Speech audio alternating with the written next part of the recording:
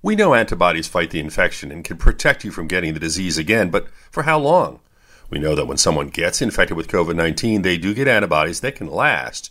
Further research is teaching us that some of the new coronavirus variants could evade the antibodies and could potentially be infectious for somebody who had already been infected with a well-known variant of COVID-19.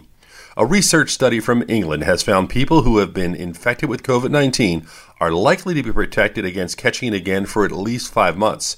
The good news is that cases seem to be less severe in those reinfected. We're encouraging people who have had COVID-19 to still get vaccinated, and this is regardless of their past case being mild or severe. With your health, I'm Dr. Brian McDonough on 1010 Wins.